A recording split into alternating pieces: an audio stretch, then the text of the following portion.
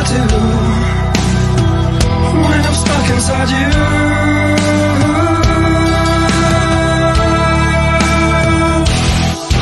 This cell of ice and fire, what blood red death, lost in desire, smell of life. What's up? What's up? What's up? Here for the Christmas special to celebrate Secret Santa. We got Adam Marcus. We got Hey, y'all. Robert Kurtzman and his wife Marcy King over here. And Deborah Sullivan couldn't make it. She is deathly ill, I guess. Yes, she is. She is. It's not COVID, thank goodness. But yeah, she is out. Not COVID. Okay, well, that's good. Yeah. Well, hopefully she feels better.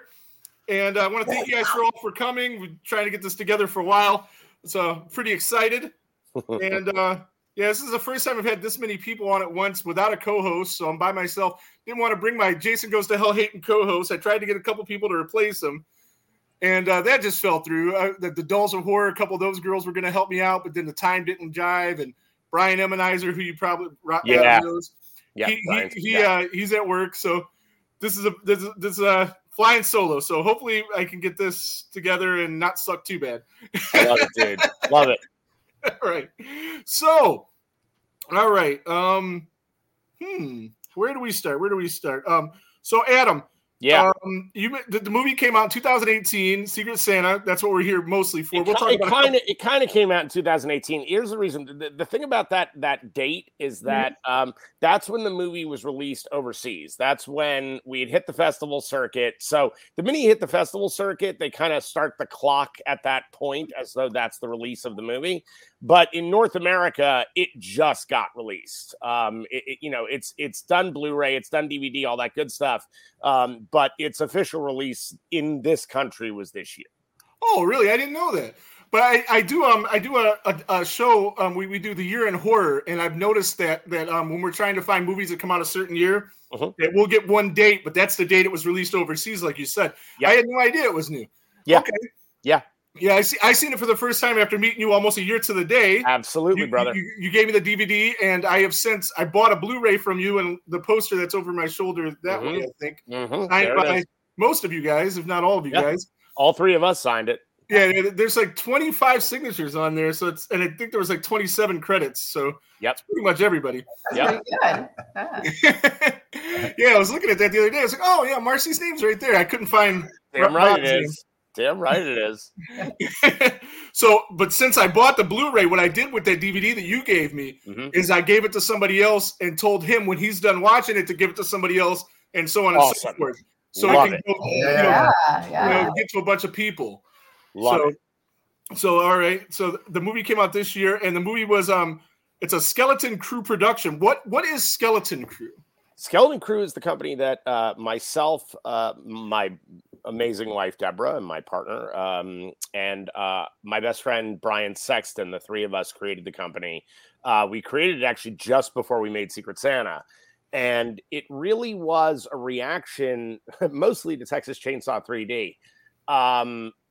Because it's really true, because I'd been making studio films my entire career. In fact, Bob and I met on my first studio movie, Jason Goes to Hell, which was my first film as a director. And Bob, not only was Bob the genius behind everything that's in that movie as far as the effects and what was created to make that movie as epic as it is, Bob was also the second unit director of that film, because I was, while I was 23, I was still smart enough to know what I didn't know. Right. And I was like, look, I have not shot effects before. I'm not going to be smart enough to be able to learn that quickly enough to do what we're doing here. And so I was like, Bob, I need you to help me with this. You got to help me. And Bob just knows his shit, plain and simple. What was amazing, I mean, we had just met on that movie in pre-production. And within days, I felt so completely comfortable and felt such an instant brotherhood with Bob that I was like, if there's anybody I'm going to trust in this world, it's Bob Kurtzman. So, so that made things much easier for me. Here's the thing: as I progressed, hit it off pretty quickly on that, and then because there was something almost every day to do, that was complicated. we had that second hand in it. It was really a fun time where, we were actually having fun on a movie. I know you had issues because you're dealing with a studio and all that. I didn't have those issues. I just had to deal with you. Yep. But, no, honestly, I had a great time shooting Jason Goes to Hell. Like the thing, while the studio was fine, the studio was actually okay. It was really more Sean Cunningham, who's just not a nice guy. But the thing but think about Sean, and really to give the devil their due, Sean is an excellent line producer. When it comes to like having stuff on set for you to do what you have to do, there's nobody better than Sean Cunningham. He's just really good at it. And so as a line producer, he put a woman named Debbie Cass in charge. Debbie Cass was the one who was sort of the day-to-day operations. Between the two of them, it never had an issue with like what needs to happen on my set. And Sean just wasn't there. He didn't give a shit. He just wasn't there. So there's like this whole thing about like Sean coming in to reshoot stuff that I'd shot. None of that is true. It just didn't happen. He wasn't around. And so Bob and I got to be kids in a candy store. Like anything we could dream up. And actually it was awesome because, Bob and Howard Berger, who Bob is wearing a shirt advertising Howard Berger's fantastic book on makeup effects, on the history of makeup effects. Those two guys were kind of, they were the mad scientists of what went down on set. They just were. They were the guys who created all of the designs, along with people like John Bisson. And, they had this incredible team of artists. But Bob and Howard were the chief artists in charge of every piece of illusionary technical work that happened on that movie, like soup to nuts. Right. So much so that even when it came time to bring in, like we did these effects in the movie that now you could do on digital on your home computer. Back then, it was like just an insane process.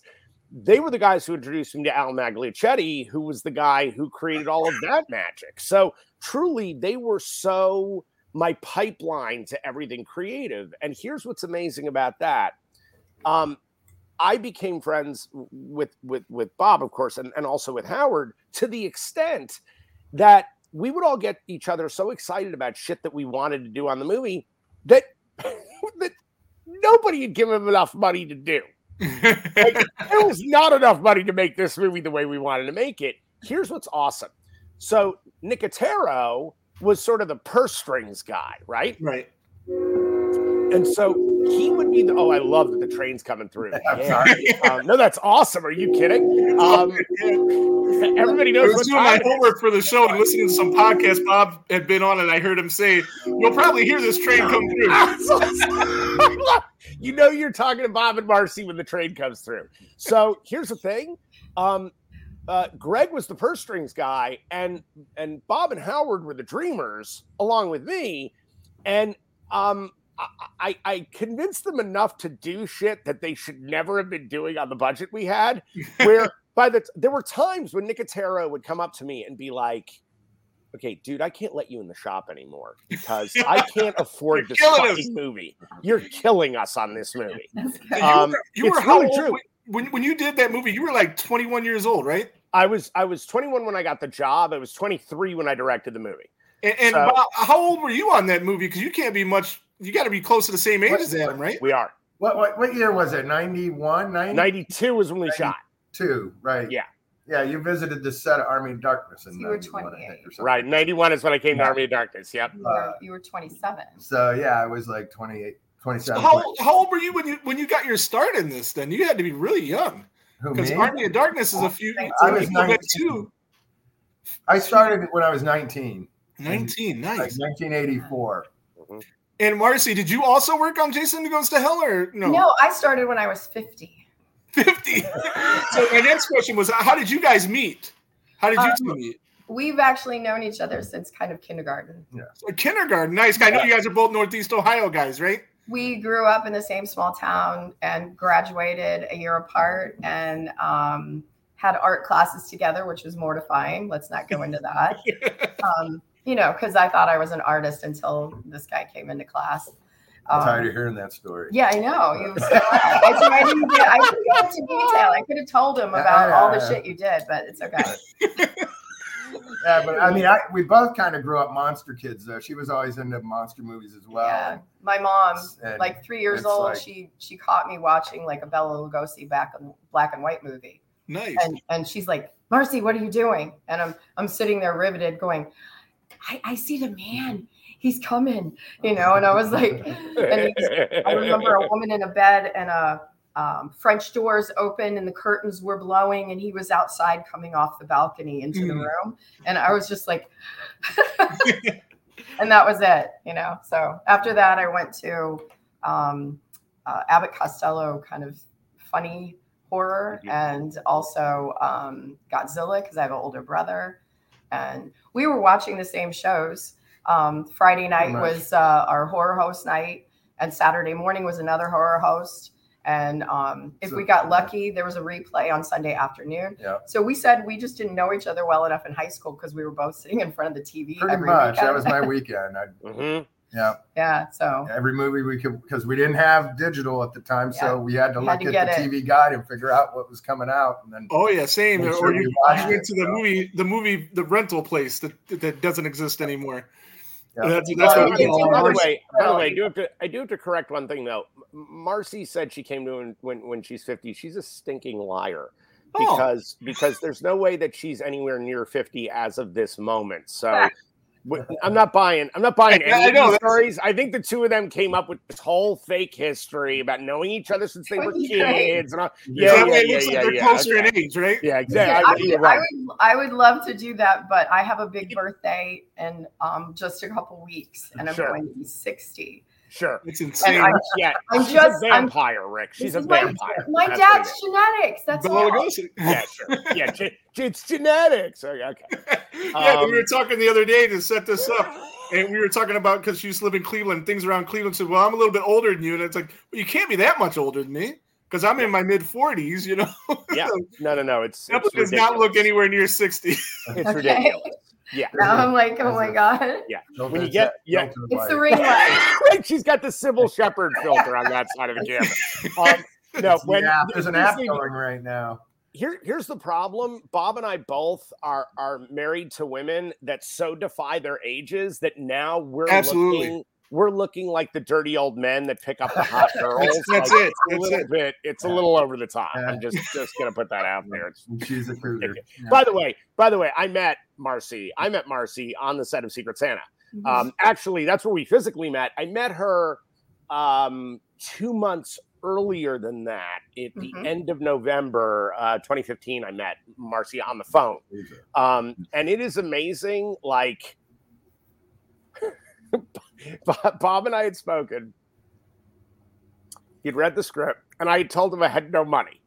I flat out said, I was like, dude, I said, listen, I am not going to go to anybody before I go to you with anything like this. There's no way. Right. So I'm bringing it to you. I totally understand if you say no, but I love this movie. I think we're going to do something really cool here. I have no money. And he's like, what does that mean? I said, no. I'm not like being cute about it.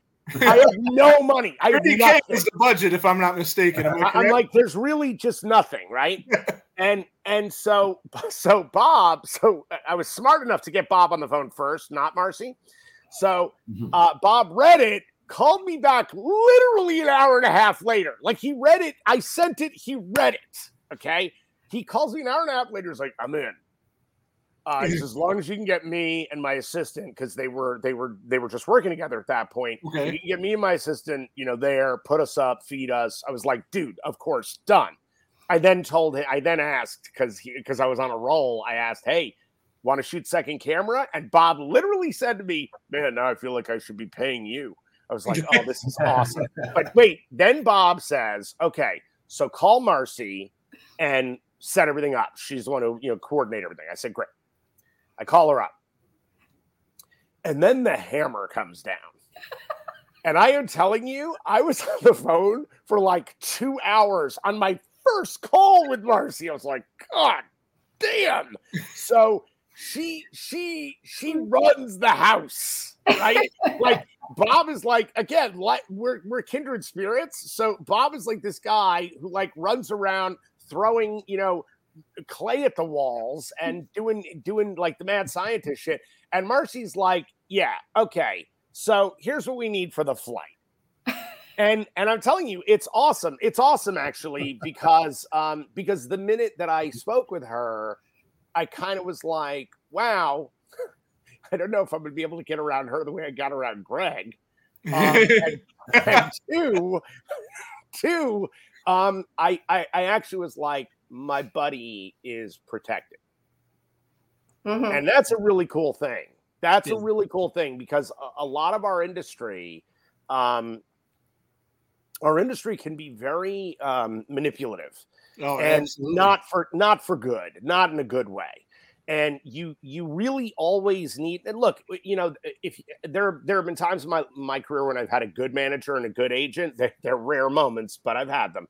And when you have someone who's good, they gatekeep in a way that helps. That really does make the world easier to navigate, and that you don't get screwed all the time. And so when I met Marcy, I was kind of like, okay, cool. Bob's got somebody in his corner. He's not going to get screwed. And that was pretty spectacular. So I'm singing Marcy's praises just from a business standpoint. Yeah, artistically, she's fucking great. Yes, this is true. But you know how many times she'll book something or something and then go, oh, by the way, this is what we're doing on Saturday, or next week we have this thing we're doing. And I'm like, fuck that. I'm not doing that. So you have to stay relevant. You have to be relevant to be relevant. You have to stay relevant. I'm sorry. That's the way. She knows when you got to eat your vegetables, brother. I'm just telling you. Just telling you. So you need to listen. Hey, listen. Mine is literally above my head right now. She's right there. Trust me, listening in on this and taking notes. That's good. I'm so glad you remember that, because the first time that I meet a lot of people, I hear that and on the phone or whatever, I hear holy shit, that was difficult or whatever. And I'm like, maybe I'm doing my job, but I'm really big on vetting and making sure people are legitimate, because so many times I've gotten crazy bullshit emails for him, and I'm like, what? Just crazy stuff. You know what? Because our part of the industry, horror movies, because it is the gateway, because so many people start in horror, and because so many kind of horror fans want to make movies, like they're so motivated to do that. There's a lot of people who try to sell you a really good story about what they've got, how much money, what they're doing, what they're working on. And part of that I get is the salesman thing. You have to do it. Like I was that kid. And Bob was that kid. Bob started when he was 19, for fuck's sake. So you don't have anything when you're 19. All you've got is your brain. And if it's good enough brain, you can sometimes fool people into hiring you or trusting you to do something. The problem is there's very few people who can actually pull it off at that age. And trust me, it actually gets worse when they're double that age. Hang on. So we were talking about Cleveland, which makes me think of Bob Clark and his movie Christmas Story, and his horror movie, which was Black Christmas. Black Christmas, brother. And me and my wife the other day, we think of you as a modern day Bob Clark, because you got two kind of holiday movies with Let It Snow and, of course, Secret Santa. My wife's more into those Lifetime-y kind of movies. So I get it. We watched that together. We had a good time in it. And to me, when I watched it, it really seemed like you and your brother had just a fabulous time making that movie. You guys looked like you had so much fun while you were making it. And I really came across with that movie. And speaking of Kip Marcus. Yeah. Jesus. So in Jason Goes to Hell, you guys chopped his head off in that movie, and Robert, you made the head for that movie. Sure did. This movie was shot on a $30,000 budget, Secret Santa, right? Yes. Am I right about the money? For $30,000 all in. So a severed head's pretty expensive. So you decided to just retool Kip's head. Well, for the I film. didn't let Bob know. What happened was Bob had gone through the film and broken down all the effects, which is what he does every time we go to make a movie together. That's the first thing is he'll break it down so that we can budget it. Or Marcy does that now, I'm sure. We both do it because I read and highlight the script. We work and on it together. Then she'll type it up, and then we go over each thing, and then we type in our little block of how we would achieve it. You know what I mean? We kind of discuss it. We not really argue, but I'm like, listen, they have no money. We need to do it this way. Yeah. So Right. But anyway, sometimes she's going rate like to make one of those heads. I mean, how expensive is it? Oh, a really good fake head. I mean, on a low range, you're talking 10 grand that's what I thought. You know, on a high end, you're like 15 to 20. When you're working with 30K, I mean, this was a blessing, I'm sure. Well, that head was originally mechanical too. It had jaw movement and stuff in it, and although it doesn't really work anymore, I think it's broken. The jaw still has its hinge in it, so it can be moved because I had Nate move it so it would, facilitate. Don't ever say that together again. But here's the thing, Bob. So Bob, we go through everything, and Bob says, listen, I got a way to make all this stuff work, and he was already adding stuff that I wasn't even thinking about. That I was like, okay, let's do that too. But then he's like, okay, but then we get to the head, and I was like, oh, don't worry about the head. He's like, what do you mean don't worry about the head? It's the most expensive effect in the whole movie. Like, what do you mean don't worry about it? I said, just don't worry about the head. Trust me. Just trust me on the head. He's like, okay. I said, I got it covered. He's like, you're sure? I said, yes. The head we're good with. We're good. We got to Big Bear, and I literally brought one of those white Filofax boxes and handed it to Bob. Like, I was like, here's our solution. And he opened it up, and his reaction was so magical. It really was. When he opened it up and saw the head, because I've kept it in really good condition. And the other thing is, wasn't Jason Goes to Hell the first movie you guys used? You guys went to silicone, right? No, that's not a silicone head. I believe, if I recall, that's a hot melt vinyl head. Is it really? Oh, okay. I think it's a hot melt vinyl head. Okay. Because it was either urethane or that back then, or latex, which looks half time it shrinks too much. And it wasn't latex. Because it was latex, it'd probably be done, right? Yeah, you were thrilled. But I still have the chest plate you made of Drew Barrymore for Doppelganger. Nice. Cool. And that was latex, and it is like it's your grandma's boobies. Yeah. It is not Drew Barrymore anymore. Yeah, I'm almost positive that was a hot melt vinyl head, which nobody likes to use anymore, but it's very toxic. But if you remember when we were kids, if you ever smelled the hot melt vinyl in a studio and someone using it, and I've smelled it and went, oh my God, who's making creepy crawlers? Right. Because that's what it was. Yeah. All us kids were playing with toxic chemicals on the back porch, making rubber spiders and shit when we were kids. Yep. And then at that point, someone told me how bad it was for you. And I'm like, that's why they took it off the market. You bet.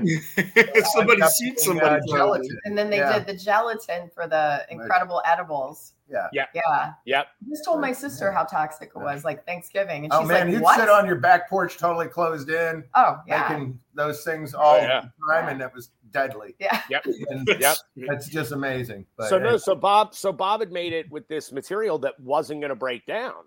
Right. And so when he got a hold of it, Michael Rady came in. We had Marcy took pictures of all the cast, so they had all these photos, and Bob basically tailored Kip's head to become Michael's head, which, by the way, wasn't that far a journey, because when I met Michael Rady, I said, hey, you want to be in this movie that I'm doing?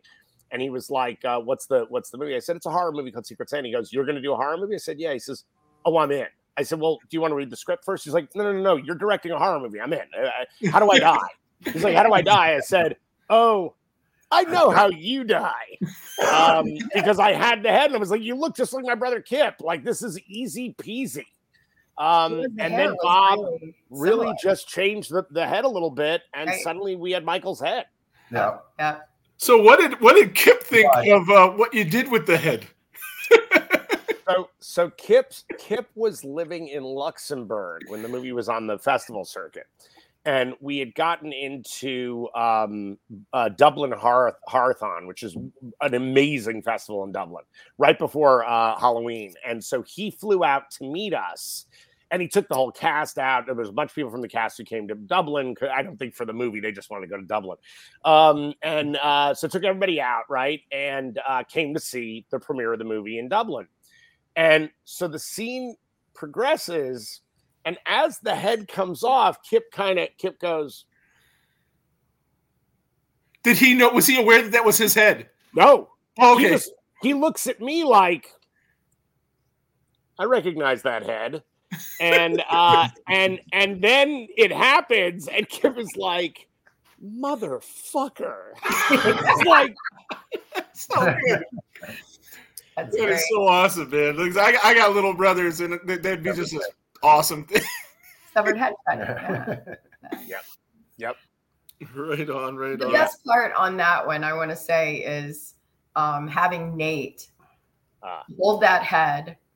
And I was doing BTS video and photography, and I was under the house with him, and he was down, and he had to walk up with the head.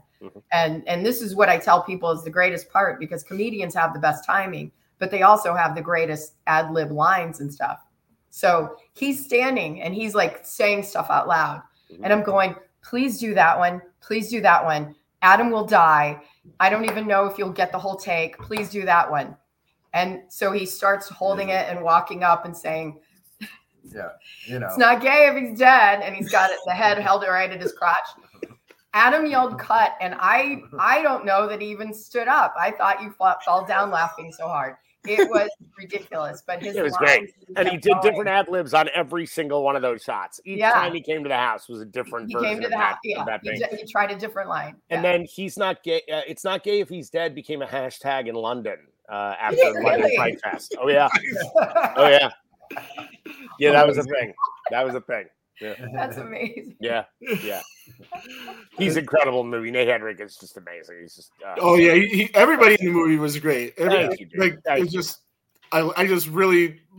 was so over the top and just insane, which is what the movie called for. And it was he was one of the standouts when we reviewed it for the podcast. Yeah, the three people I like the best were him, and obviously Deb, and Pat Destro. Everybody was just great, man. Amazing cast. Amazing cast. I think cast so perfectly. They felt like it was they're in their own skin kind of thing. They just connected. And I don't know their personalities, but they just really connected to each individual character and just sold it, you know. Well, by the way, none of their personalities in real life were like they were in the movie. Yeah, well. But by the way, to that's part of why Skeleton Crew was created. Getting back to your original question, because when right after Deb and I had done Texas Chainsaw 3D, Lionsgate invited us to a screening of the movie just for Deb and I, and this is a month before the movie was coming out, right?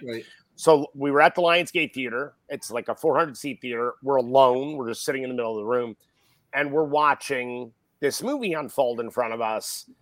And as it's moving forward, Deb and I are like, that's not what we wrote. The fuck is that?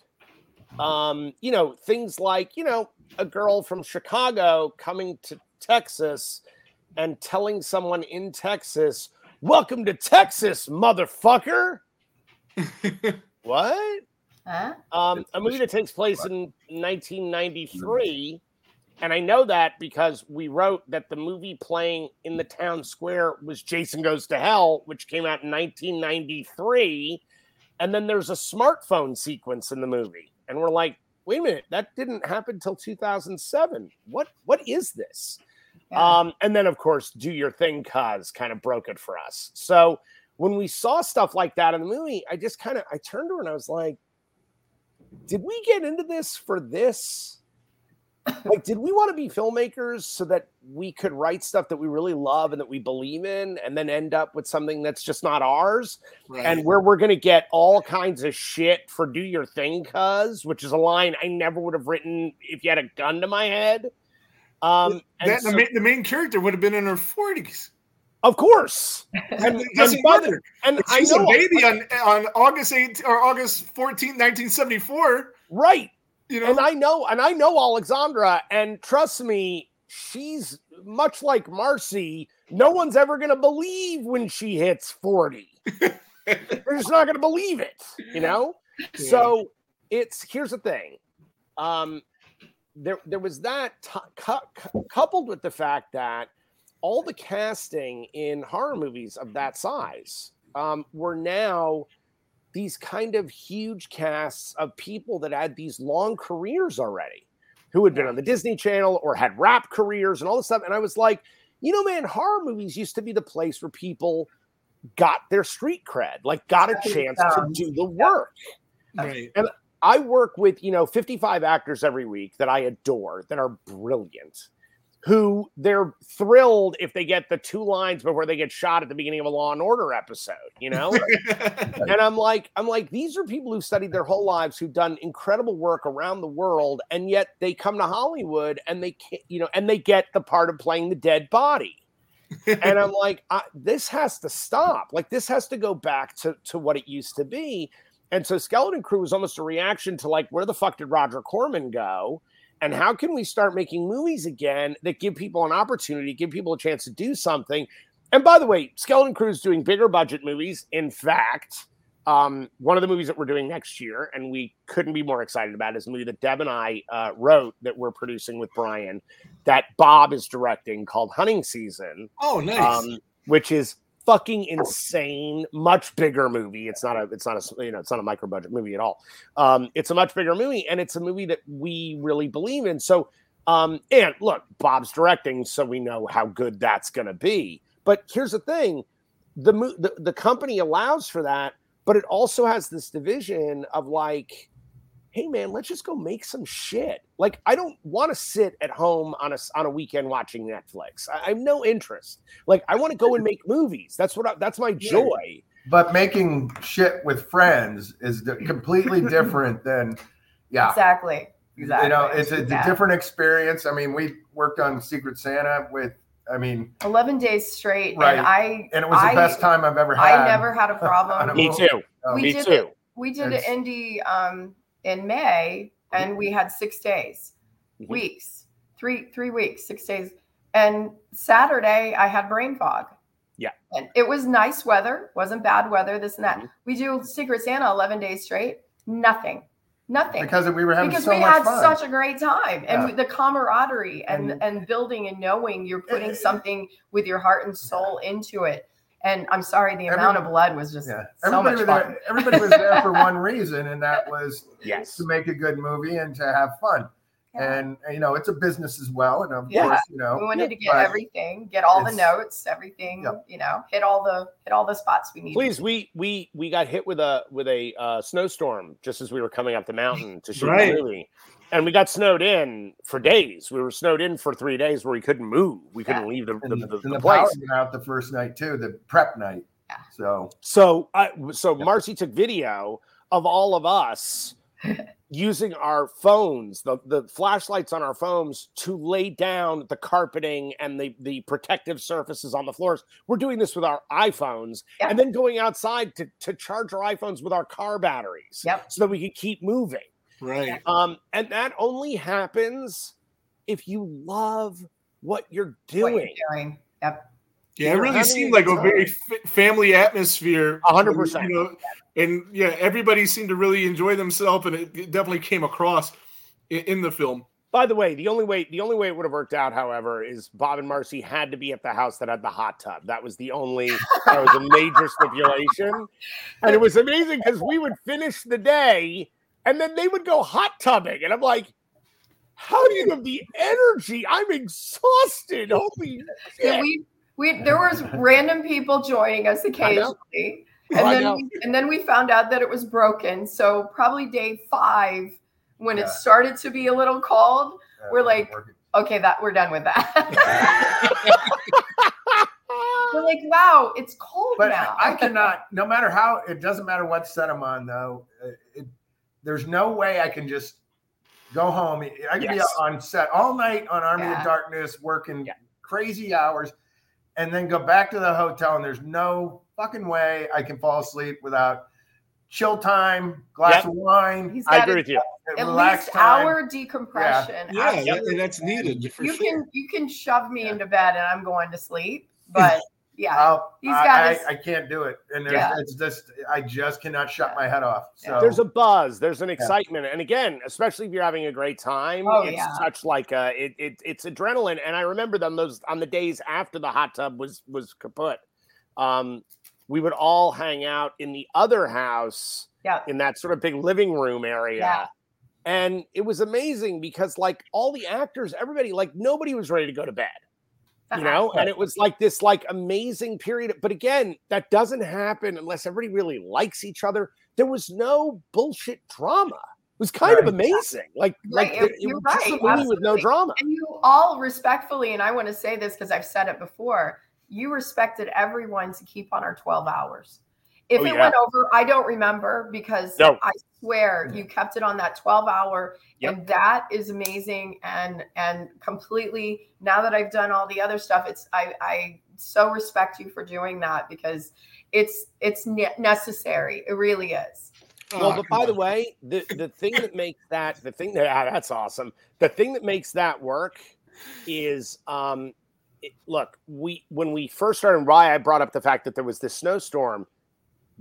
Our first day, we were half a day behind shooting wise because there was no way we could start on time. We couldn't. Half the actors hadn't gotten up the hill yet. Like they were literally stuck getting up the hill. By day 3, we were half a day ahead of schedule. Yep. That happens when everybody's got a focus of purpose. Yeah. When you're having a good time shooting, but you know that you've got work to do. Yep. And that's the thing. It's like we had this very kind of weird, great family dynamic. And by the way, one of our leads, we did not know, but one of our lead actors, a brilliant, beautiful guy named Johnny G, John Gilbert, had just been diagnosed with Alzheimer's and could not remember dialogue. Like none of it. Couldn't remember a line. Mm-mm.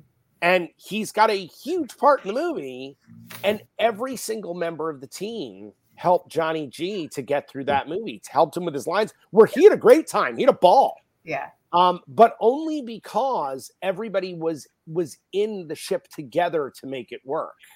So you're literally talking about like everything was against us. The elements, one of our leads' memories, all of this stuff was really piled up against us. And again, no one freaked out. There was the only person who freaked out. The only person was the guy who had been hired to be my first AD, who by the 3rd day of the movie, he was like yelling at the cast to do. And I said, hey, dude. Yeah, we don't do that here. I was like, listen, who are you yelling at? Why would you yell? We're a half a day ahead of schedule. You're yelling? No. I said, if we get half a day behind schedule, then we can talk about yelling. But until then, I don't know what you're doing, dude. And by the way, that guy ended up doing a lot of other jobs, not really ADing. I kind of AD my own show because I don't need somebody cracking a whip because there's no whip necessary. Right. If you treat artists like people and you treat them with respect and dignity and you let them know that their ideas are just as valid as my ideas, and I want everybody to bring it to the, like we're all in it together. Let's make it all great. Let's all work towards it being great. Then you don't need to yell at anybody. That's just bullshit. Yeah. Right on. Right. So due to the low budget on the movie, you didn't have stunt people. Everybody had to do their own stunts. No, we did have stunt people. One stunt person. No. No. Here's the thing. Freddie James, who plays Gordon in the movie, is the chef in the movie. Yes. Freddie James is my stunt coordinator. Freddie James is a badass who literally just shooting stunts last night. Freddie has been on like almost every major television show as a stunt person. But he's also my coordinator. Nate Hedrick is so if any of your viewers have been to Universal Studios out here in LA and they see the Waterworld show, Nate has been the villain in the Waterworld show for I think like 15 years now. He does the high fall every single day, several times a day. I don't think they even have it anymore, do they? They do. They still have the Waterworld show. Waterworld? Yeah. Yeah, I don't think they're ever going to retire that thing. It's nuts. Waterworld, like from the movie? Yes. Oh, yeah, wow. Yeah, dude. It is literally a stunt show. That's what it is. Yeah. It's explosions and high falls and all this stuff. And he plays the Dennis Hopper character. Yeah, we did because he's bald. Okay. Jet skis and fire and explosions. Yeah. So Nate was also a stunt person, and then we had Anna Yosin, who was the person who did the high fall at the end of the movie instead of Ryan Keaton couldn't do that. Right. Yeah. But to your point, yes, they are stunt people. They are actors first, stunt people second, right? But they are stunt people, and that's why we were able to do with continue your question, because that I wanted to make the distinction of why we were able to do what we did. Well, because everyone pitched in too, and we all wore hats. I mean, Bob did the effects, and then I babysat them while he was on camera, and then did stills, BTS, and video. Yep. And so it was all like that. Everybody did that. There was no like, hey man, you can't do that. Yeah. Don't touch that plug. Because our scriptie was one of the actresses. It just. Everybody did all of that, and it was that part was unbelievably amazing and freeing. And again, it's the bonding that we had during that time was just priceless. So, and there are, by the way, to your point, Rick, there are 200 stunts in the movie. Right, there are over 200 stunts in the film. Oh, absolutely. But they were performed by the cast. Because one of the things that I do in LA is with my classes, I run a fight club. So the only rule of our fight club is that no one ever gets hurt. Right. And that's because of Freddie James. That's because of what he does with us to get everybody prepped and ready. I mean, the same guy that I just talked about having Alzheimer's, that guy did all of his own stunt work. Yeah. And never hurt himself. He was fine. Yeah. Well, I brought it up because I wanted to talk about the fight scene with your wife and Pat Destro, which I mean they're not stunt people, right? So they no, they are not. So that's a credit to how great Freddie was at what he was doing. You bet. I mean, it was amazing. I really wanted that was one of the questions I had for Deb, because that was just one of the best fight scenes in the history of movies. I was shocked when we were doing the review. I was texting back and forth with you. And when you told me that they did their own stunts for that, I was amazed. Yeah. But it's good stuff, man. Yeah, that's actually Brian Sexton's favorite. My producing partner, that's his favorite scene in the movie. Yeah, it was the glass in Pat's face. I'm sorry. Amazing. That was so amazing. Fun. So good. Yeah, that was so great. So good. And then to that point, actually, I believe it was the same scene when somebody goes and hits the tree. Yeah, I like to catch the BTS at the end of a scene. So I was catching the BTS. Adam calls cut, and the tree had gone down, and all the balls were rolling down the stairs into the kitchen and then down another set of stairs. And it's going ping, ping, ping, ping, ping, ping, ping, ping, ping, ping. Everyone's laughing their asses off because we're like, is it ever going to stop? Because it just kept going ping, ping, ping, ping, ping. It's true. It went on forever. We're dying laughing. It was so great. We laughed so much during that and all the takes. I mean, Adam, I remember finally you actually blew a take. Because you laughed because you're like, and it was probably Drew, because probably his shit was just off the hook. So that was so fun. Yeah, I was watching the behind the scenes that's on the Blu-ray, and the scene where he comes out, and it's not the scene from the movie. It's like the rehearsal. Yeah, Deb is just dying. Yes, it's an amazing. She's about to break, and Drew is like, "Don't you break!" It's really funny. It's really good. That scene, no matter where the movie is played, and no matter in what country we're in, when we don't have we'll have subtitles, but we don't have the audio changed for it, right? In every single country, that scene gets an applause break. every single time. Yeah, every time. my wife lost her mind when it came out. All of that, all of those lines, all of that interaction was just so perfect and so in your face, and but just his delivery and timing is just it's priceless. Impeccable. Yeah. But that's what you get when you write for people. Right. Because I went out and got my cast. I knew who was going to be in this movie. Right. And then I wrote the script. So it wasn't that I was like trying to put people into a role. I was like, are you available? Once I knew certain people were available to do the movie, I went, great. Now I know my voices. Now I know who I'm writing for. And if I know who I'm writing for, that's a very quick write. Deb and I finished the script in 20 days. That's cool. And it's all because we knew who our cast was. Then you know what you can do. That's unique, isn't it? Though I mean, to be able to do that—that's so unique and special. Yeah, makes a difference. Makes a difference. Couple of trains. It's another train. Yeah, the Kurtzman King train. Just a side note. That's I told him a few years ago. I said I have to start recording that, and we went on this little train trip. It was just one of those day foliage kind of things. Sure. That's Morse code. Oh, wow. Oh, that makes sense. Sure. Yeah. There's a dashes and dots, and they're for letters, but just a letter. So that's amazing. Yeah, the letters they're putting out is F and U. Yeah. How late do those trains come through? Like, does that happen all night?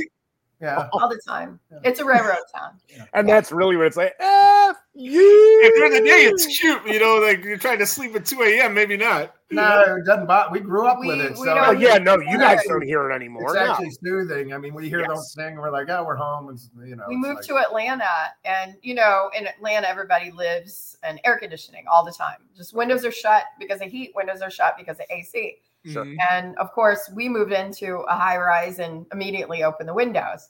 And the first night, and I will never forget it because we were on an air mattress that was actually kind of comfortable. And the window was cracked open. I don't know, it was like 12:30, 1 o'clock or something like that. And it was one of those dozy things. And I hear the train. I hear a train, and we're just like hitting each other going, oh my God, we're home. That's we're awesome. close enough to a train. That's cool. That's awesome. No, it's funny because I grew up in Manhattan in New York, and I know a lot of people when they move, they're like, oh my God, how do you sleep with all the traffic? I'm like, no, that's the sound of the ocean. Yeah, exactly. Yeah. You get it? Like if you listen to it and you think of it that way, like suddenly all of that traffic, that noise all night, it's like waves, just rolling waves. It's just lovely. It puts me to sleep. I sleep better in Manhattan than anywhere else. I can relate. Growing up in the inner city, like you got lots of sounds. Yeah. So what do we got here? Let's see. So sometimes makeups can take hours to apply. Is there anybody that you've ever had in your chair that was like really difficult, maybe because of how long it took to put the makeup or the effects on? Did you have anything like that? I hate naming names on a show and saying maybe don't name the names about it. But yes, I have. Well, yeah, I've had a couple difficult actors who complain, but not few and far between. Most of them that are there and know what they're in for, but some, even though they get paid $20 million to be there and put something on, they still bitch and moan and make it difficult. But what's the longest somebody ever had to sit for you to put a makeup on, and maybe what makeup was that? That was Bride and Reanimator, and it was Kathleen Kinmont who played the bride. And the first day, me and Howard and Mike Spatola did the makeup, 3 of us on her. It took us 9 hours, and we got it down to 7. God. And it's because her entire body is covered with prosthetics. So, and that is, by the way, if any of your viewers who have not seen that makeup, like they need to go immediately and go look at that makeup. It is fucking watch Reanimator and then Bride of Reanimator. It is insane. Yeah, I just seen crazy Reanimator recently because whatever year that was made, we did a year in horror for that year, And my buddy JP Cross, he's like really into that movie. It's like his favorite movie. So I knew he'd bring that up on the show. So I watched it, and then now I want to go back and watch all the other ones, but I haven't had time. So we'll since it's Reanimator's pretty fresh, I'll check out Bride of Reanimator. Well, Kathleen was really good on that, and we had Sally Hook and Dr. Sleep, and she was covered. Her feet were colored. The bottom of her feet weren't covered, and her right here was not covered. Everything else was covered. She was made to look naked, but everything was covered with wrinkle sheets and sores and that took 5 hours. 5.5 hours. Not as much as the bride. But not as much as Bride. And she had to stand naked like this as for 4 or 5 hours, as Kathleen did, and not a word, not a peep. The difference back then is there's 3 guys doing her makeup. Yeah. And 2 guys. Today we always have a female in the trailer with us helping. It's like but that's awesome. So so you've done like effects for literally everything. Like if I listed your IMDb list, I'd be here for like 3 days. So not everything. It's so funny because someone will come up to me at a convention and they'll go, "So did you work on Underworld?" And I'm like, "No, I didn't work on Underworld." Or whatever. It's like good. The Wikipedia is usually where I've had to go in and delete things. Yeah. I'll just go through the list and I'll ask him, and he'll go, "No, why would that be on? Why would somebody came up and was like, 'Can you sign my Blob disc?' And I'm like, 'I didn't work on the Blob.' And they're like, 'Oh, but it says on Wikipedia.' And I'm like, God, whatever." Yeah. Anyway, I can make it say I did it on Wikipedia. It doesn't mean anything. Yeah. So what was your favorite effect, the makeup that you've done in your career that you something that really stands out that was like a huge thing? Like my favorite thing that you ever did was A Nightmare with you did the motorcycle kill, right? Or am I wrong about that too? New Nightmare? No, what Nightmare on Elm Street? Which one? 4 or 5? 5. So the motorcycle transformation was Chris Biggs. Oh, so you didn't do that one? No, you have to understand, on a Nightmare movie, there might be 3 crews. Yes. Oh, yeah, I'm sure. Everybody has a different sequence that they work on. So what was your favorite one that you did that was like, maybe just something really crazy? Do you have one of the nightmares? Well, I guess the one, I don't even know which one it is 5, maybe, I don't know. Mm-hmm. It's the one at the end where Freddy bursts out of the girl. There's a combination of animation, stop motion, but his leg comes out, whatever, and then his face spreads apart, and they're tied together like webbing. And I don't know which one that is. It's 5, I think. But That's 5. Yeah. It's 5. It is 5. So that was really fun piece. And then we had mechanical heads of the actress that would pop out, stretch, and at that point, I believe we were doing silicone. I can't remember though. Maybe not. No, because that was prior. They were probably urethane heads. Yeah. At that point. Is there point, something in Wishmaster that you absolutely love, though? No. I hate everything in my own movies. Oh no, my I'm God. just kidding. I really, really liked Wishmaster. I love that movie. I actually, Wishmaster, I love the piano string going around his head and ripping it off. In fact, I'm on the hunt. Speaking of listeners, I'm still looking for the head because someone out there has it. It came to his shop in Ohio years ago and took a picture with Bob with it. And we haven't seen it since then. We don't know where it is. So they stole the head. By the way, I would be a little it nervous. Was somebody who actually bought it. Oh, okay. And, Bob, I would be a little nervous that Marcy really loves when your head is the one that, like, your death is the thing she really digs. I'm just gonna put that out there. I don't know. I'm the one who put myself in the movie and decided to kill myself almost. Well, yeah, no, I get it. By the way, I didn't kill myself in Jason Goes to Hell, but I'm in the movie getting hit by everybody, and they are Deb's favorite scenes. She's like, I love when they hit you. Like, see, I know there's some correlation there. I don't know what it is. Yeah, I wonder why. Yeah. Well, that kill, I was listening to a review of the movie, and that was their favorite kill in the movie was your kill. So, no kidding. A lot of people really dig that scene. Yeah. I don't know. Because it's Yeah, weird. right. And there's a lot of kills in that movie. Yeah, I it's mean, not- somebody was talking about it. There's been this like little bit of a resurgent on Wishmaster lately of people covering it. And they were talking about the beginning is the most graphic, crazy Yes, it is. shit ever. Yes, it is. That it starts out that way. And I actually It's started bookended. rewatching it the other day just to get that beginning in again. And I was like, holy crap, I forgot so much of that in the beginning. It's just, it's insane. Yeah. So I love it's my least favorite for me because I have to watch my hammy acting.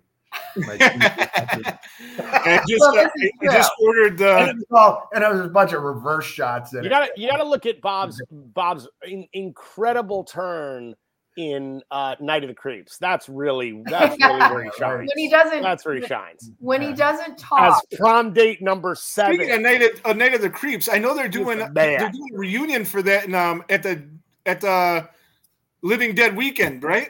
We heard about that, and we're trying to get in touch with them because a couple of years ago he did a photo op because he is a beta zombie up in Chicago. Sure and so I was going to ask if you were booked for that because we're going to that. That'll be my first like big convention I've ever been to, I just ordered a Wishmaster McFarlane figure. That's what I was starting to say. So that'll be in the mail. And it'd be awesome to get you to sign it. If not, I'll wait until I see it. But we'll look into that. That would be great. Yeah. They're doing a Night of the Creeps reunion and I think Creep Show, if I'm not mistaken. Oh, fun. Okay. Nice. Yeah.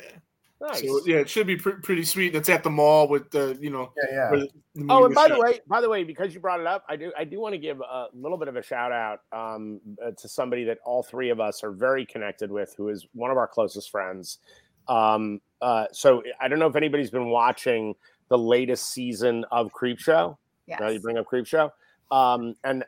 Which Greg is the exec producer on and all that good stuff. But I do want to say, a guy who has written episodes for every single season of Creep Show, who also was a writer on and Bob's co-producer on From Dusk Till Dawn, who also has won the Writers Guild Award 2 years in a row for The Walking Dead. John Esposito made his directorial debut this year on Creep Show. He did 2 episodes. One in particular that I loved called The Belascos. He did a unbelievable job of directing these episodes. Like this is a guy who's wanted to direct as long as Bob and I have been directing. And because he's been put in the writer box, like he's never really been allowed to do that. And I got to say, like Greg, really let him step up to the plate and get in there and do 2 episodes. It's amazing. He wrote and rewrote a bunch of episodes on this season. And I have to say, I've been watching every season of that show, of Creep Show, because I'm a huge Creep Show fan and I love the original movie and all that. But I have to tell you, this season, hands down for me, was the best season of the show. And I'm not saying that just because John did stuff on it, but I have to tell you, his episodes are fucking incredible. I mean, he really pulled off something. And when you figure that they shoot these episodes in 2.5 days, it's like you're like, okay, I'm going like, how did they get all do that, dude? Right. I mean, it's really impressive. So just somebody that the three of us love because it's family. Absolutely. Yeah. I just wanted to give him a shout out because it's kind of amazing. I just started watching those because I didn't have access to it until recently. Right. But I watched the episode with Ted Raimi and the Necronomicon and all that. I haven't seen too many of them otherwise, but I have them now. So that's going to be my check it out, man. Check it out. Check out the episodes because this. I just wrote it down so I can make sure to check it out. Really special, man. Yeah, it's cool. So speaking of, since he brought it up, From Dusk Till Dawn, I knew you did effects on it, but I didn't know that you wrote the original story for it. Mm-hmm. And then got Quentin to rewrite it. Is that what I'm? No, not rewrite it. I wrote the story and then brought Quentin. You wrote the screenplay, right? Yeah. It was actually me and John Esposito, who's my producing partner on it, and we discovered Quentin. Basically, and a video. I mean, I heard that he gave you a couple of his scripts before the movies even came out for you to check out. Do you still have those? What the scripts for? Oh, I don't have those. You wrote. You were in on podcast. You said he gave you a script for early script for Reservoir Dogs and True Romance. Natural Born Killers and True Romance. Yeah. Those were his sample scripts. Those are samples. So, okay, yeah. So he was like, holy shit. Yeah. This guy has to be the one to write this screenplay. I mean, we just went, yeah, he's perfect for this, you know. And he loves the genre, you know. Oh yeah, I really dig that movie too. It's good stuff for sure. I said, I knew you did the effects on it, but I didn't know it was your idea. Oh yeah, no, it wasn't just Bob's idea. Bob shot way back in the day, again, right when we were making Jason Goes to Hell. He shot a proof of concept trailer for Dusk that was like freaking incredible. It's actually really great. It's on YouTube. It was the moment when you realized, like, wow, this guy can direct. Like, this guy knows the camera. It's really true, and he did a beautiful job with his actors. I mean, it's really good. But it's on YouTube. Yeah, I'm sorry. What's that? I missed what Adam said there. I was just saying it was, you know, the trailer was remarkable, and it was one of those moments where you realize that, like, wow, Bob Kurtzman can direct. Like, he really knew how to deal with actors. He knew how to deal with the camera. It was super impressive, and I will also tell you, I mean, I was lucky enough to read all the iterations of the story, of the script, of all that stuff way back in the day. And I will tell you the real reason that movie came to be. Forget about just from story sense, because the entire story was Bob's. That was Bob. Okay. And him and John worked their asses off on that stuff, and then brought Quentin in. And Quentin, nobody knew who Quentin was. Quentin was a guy who wasn't. He was working at a video store, and he wasn't even a Writers Guild writer. He was just a guy who had scripts, right? And so they recognize this guy's ability. They hire him to do this project. And then when Quentin blew up, right, all of his scripts sold, like he just sold everything off. Bob had the one script that nobody in Hollywood had. Like, it was like the one thing no one could get their hands on. And what's amazing is the tenacity of Bob to get that thing made. It's why that whole project came together. Like, that's kind of an epic. I hope somebody at some point actually has the balls to really tell, like, all the stories behind that movie, because it is an epic journey. But the captain of that ship was not Quentin. The captain of that, or Rodriguez, the captain of that ship was Kurtzman. Nice. That's just the truth, and it's kind of an amazing journey. You were attached to direct. I created it to direct it. I mean, that was the whole point, and you know, I was stubbornly held on to it for a lot of years, until I went, hey, this is the right opportunity. Right. You know, Robert Rodriguez is interested, and it's going to be a bigger movie, and you know, we get to still do the effects, and I still get a story credit, whatever. But at a certain point, it was like, you know, this doesn't make sense to do this low budget $3 million movie. Somebody's got to put some money into it. Let's do it. But yeah, and it really was, you know, also it was a big introduction for me,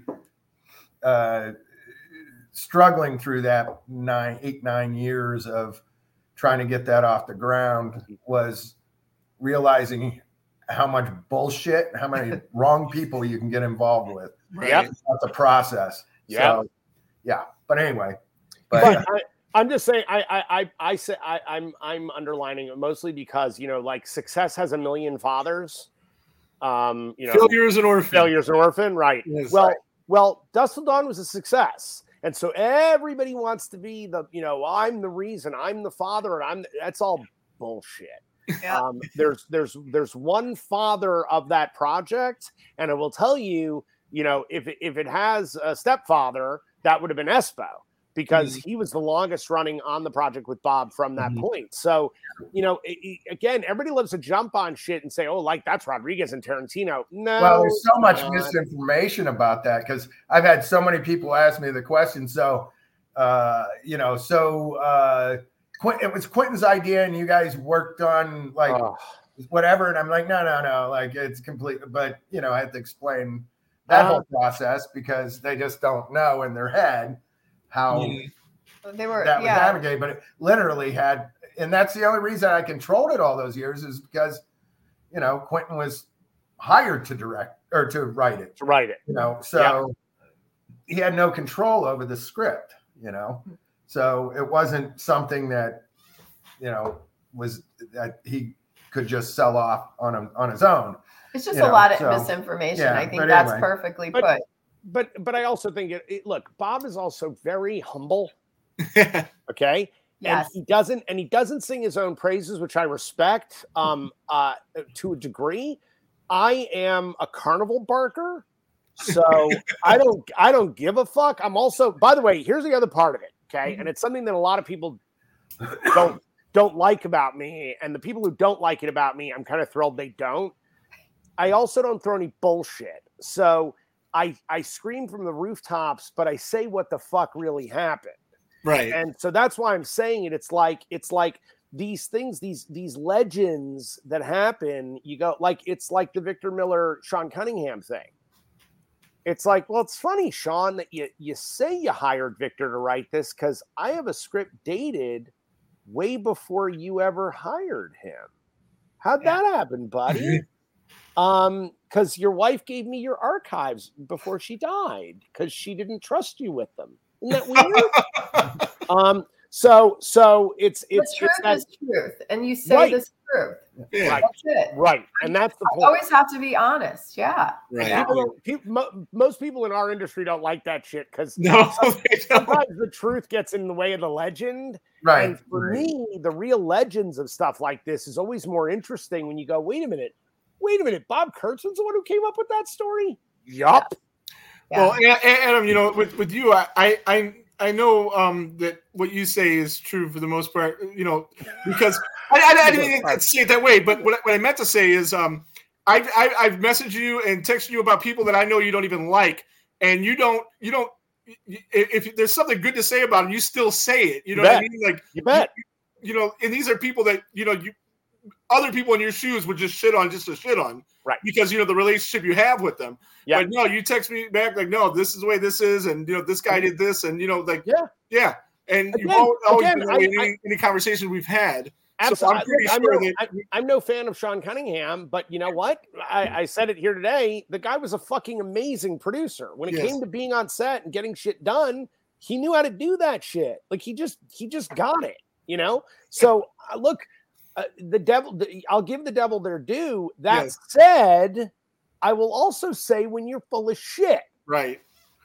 And that's what I said. That's why I know you're telling the truth, because in situations like that, you never just shit on somebody just to shit on somebody. If anything, I've seen you give people praises that you may not have had such a great relationship with, or currently have a great relationship with. Absolutely. Look, Val Kilmer's a great actor. That's it. That's it. That's all I can say that's positive. The rest of it is he's a terrible person, but a great actor. And it's like that sometimes. Yeah, it is. With Dusk Till Dawn, Tom Savini was in the movie.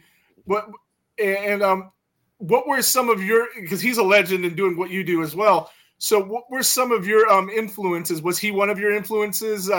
You know, like who are the guys you looked up to in the industry, I guess is what I'm trying to say. Sure. I mean, you know, when I was in high school or even earlier, I mean, it started out way earlier being a fan of makeup effects and reading Famous Monsters of Filmland really is where I kind of gravitated first to that stuff.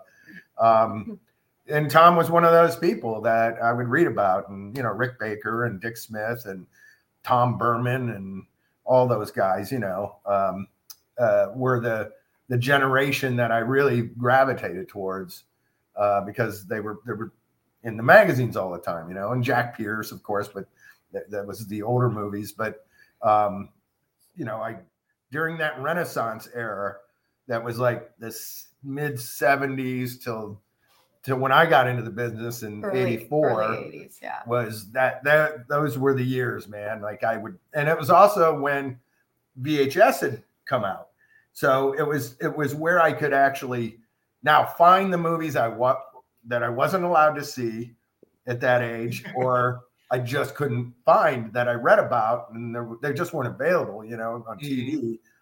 And now I can rent them. So I spend the whole weekend sitting in the basement with a stack of 8 tapes from the local video store and just watch all 8 movies in a weekend, and it would always be something I knew I wasn't supposed to watch, So, but I would follow their work and anything that had makeup effects in it, that's the stuff I wanted to see.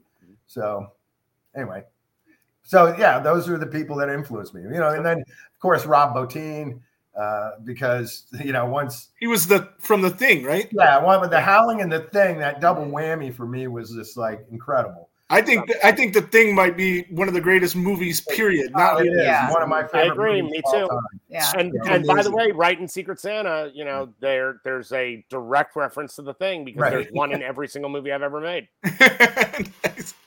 Yeah, no, I loved it. I didn't see it until this year, believe it or not. So don't kill me for that. But wow, we were doing me and my co-host. He's a big John Carpenter fan. I'm more of a Wes Craven guy, and we were doing like a series where we review a Wes Craven movie, we review a John Carpenter movie, and we picked 3 John Carpenter, 3 Wes Cravens, and The Thing was one of the ones he picked. So when I went and watched it, I was just like, wow. Yeah.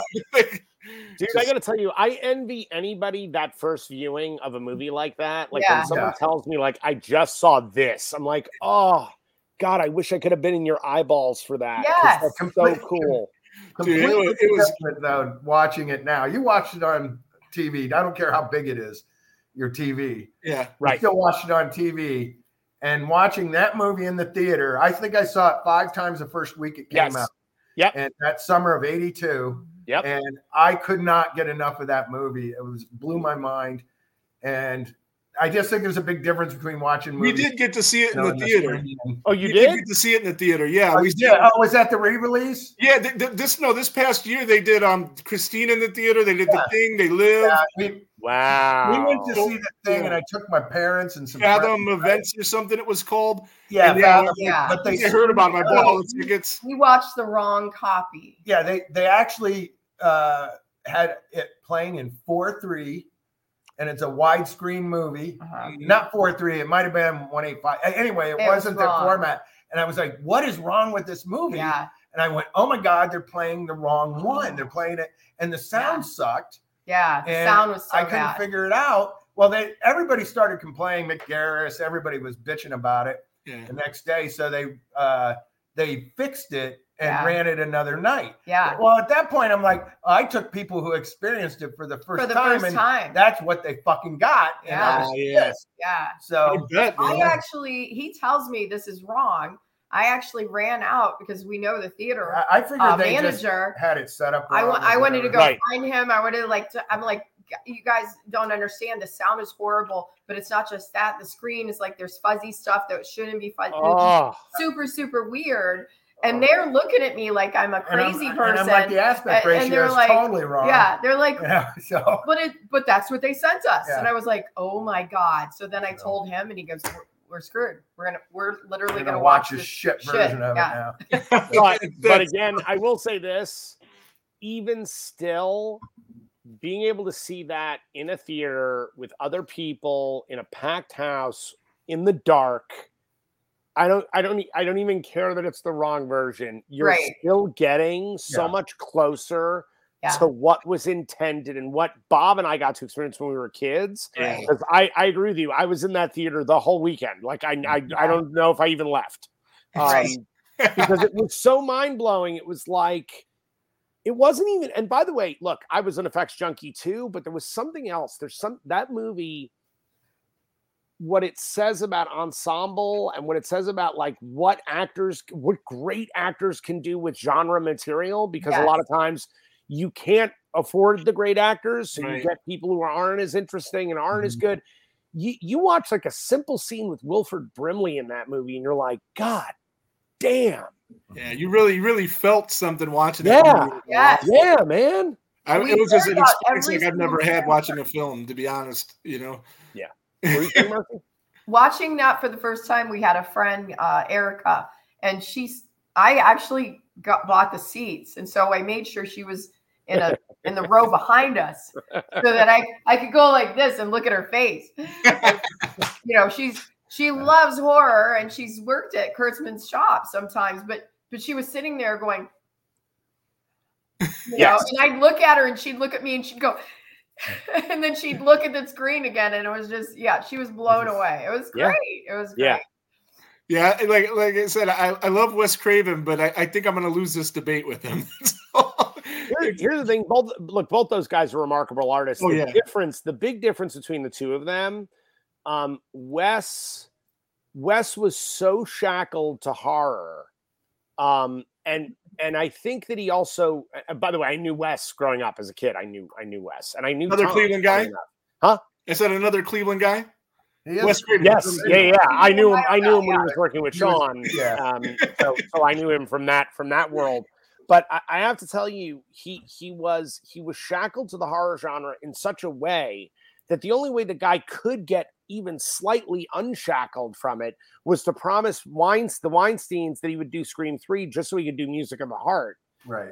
And of course, Meryl Streep signed on to work with Wes. So, like, the proof is in the pudding of the kind of guy he was. He was like a remarkable artist and a sweetheart and a great storyteller. The problem, I think Wes was one of those guys who was always worried about the job, about always working, about always having a job, right? And the difference is that Carpenter, I think he remained in some ways sort of like a teenager or an early 20s sort of rebel fuck you guy.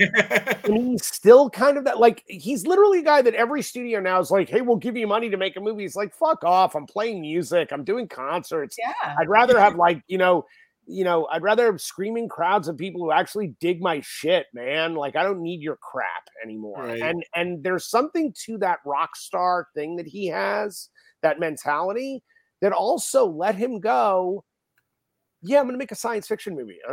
I'll figure it out. Oh, you're only going to give me $5 million to make it? Okay, I'll figure that out.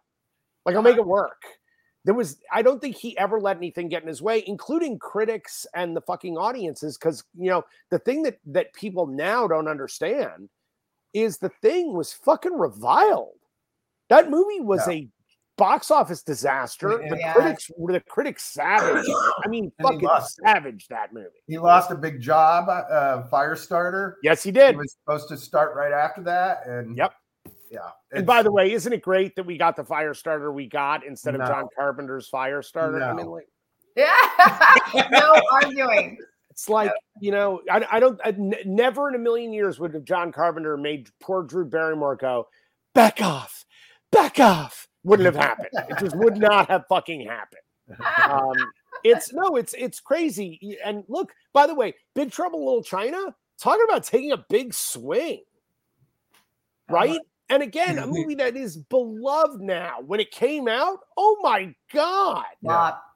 There were people booing in the theater. I'm like, shut up, you moron. I mean, I'm sitting there. There's not one of his films I haven't thoroughly enjoyed, with one exception, the Chevy Chase Invisible Man movie. Oh, it's not good. Right. The rest of them, I can watch over and over and over again. It's true. Yeah. And there's something I love about each one of them. So it's like, I actually still apologize for Ghosts of Mars. I do. There's shit in that movie that works. Like, it's I go like the other night I put it on the other day at the studio, and I remember it going, that's not what and then I watched it again. I'm like, no, this is like a decent little, it's like a decent mid-70s exploitation movie. I get it. I get this movie. Yeah. It's like, but people have this perception of like, oh, they gave you, $3 to make this one versus the $40 you had for the last one. Oh, it doesn't look as expensive. Why is that, John? I don't know. Because we had no fucking money. Right. Still got a movie on the screen, kids. I think Carpenter, ultimately has a better batting average just because I think he was less hampered by worrying about where the next job was coming from. Right. And Wes didn't think that way. Yeah. Right on. He worried about that next job. Right on. Legitimate concern, legitimate worry, but that's just not Carpenter. Mm-hmm. Right. Right on. Well, we are going to go ahead and wrap this up because we've been talking for like an hour and a half. I got to go pick up my wife from work because our we're down to one car. So I got to go get back here. We got Craig Muckler going to be on the show later. He did Microwave Massacre. Oh, well, shit, man, cut us off quickly for that. Get on he's that. a great guy. I met him at Cinema Wasteland. He said, "Yeah, I'd love to do the show." And I was like, "All right, cool, man." So we're going to talk about that later, at 7 on the live show. But I want to thank you guys so much for coming on and taking your time and getting this all together. Tell Deb I wish that, she gets better and everything's good. And we'd love to have her on, but unfortunately. But guys, we're gonna put Secret Santa. Watch it. What is it playing on right now? Okay, so Secret Santa is exclusively on Screambox right now. Screambox became our partner in the project, which is amazing. They've been nothing but, I'm telling you, and I know you got to run, but one quick thing. Oh yeah, we're fine. I got time. Cool. This is super important. It really is. And it's something that the three of us, because Skeleton Crew includes Bob and Marcy. Like they are Skeleton Crew. They are part of our team. And one of the things that we're going through, that everybody in the independent financing world is going through, all of us that make independent movies, we're all going through the same thing, which is what has happened and why we were on strike for the last 8 months. Yes. Okay. And why you're not going to get any new, NCISs for a while, or Blue Bloods or any of the shit on Netflix. The reason you're not getting that stuff is because the system is simply broken. It's broken. I am going to festival. Secret Santa has been now to 28 festivals. Okay. We have won festivals. We've been to some of the biggest international festivals in the world for horror, Sitges, Fright Fest London, Fright Fest Glasgow. And this movie had not broken even. It's a $30,000 movie and it hadn't broken even. That's the marketplace right now because of streaming, because of the way things are set up. And I got to tell you something. Screambox came in. We had been offered a ton of deals for Secret Santa. Everybody wanted the movie, right? No one wanted to pay for the movie. No one actually do what happened. And it's this concept of we have expenses. I'm like, we made a movie and you want to show it and make money from it. Like, how does this work, guys? Yeah.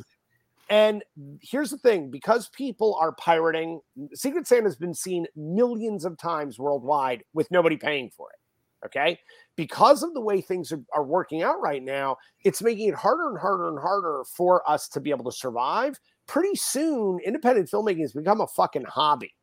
Because no one's going to be able to survive. No one's going to be able to live making independent film. And by the way, an independent movie doesn't star Ben Affleck and Matt Damon. That's not a fucking indie anymore.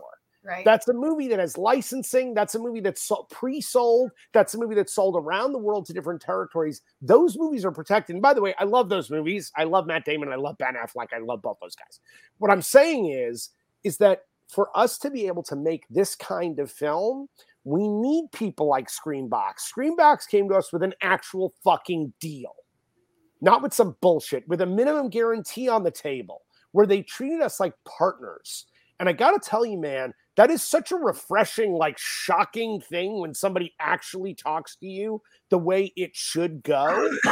And not only that, last week, Screambox put Secret Santa on Vudu, on Google Play, on iTunes, on Amazon streaming.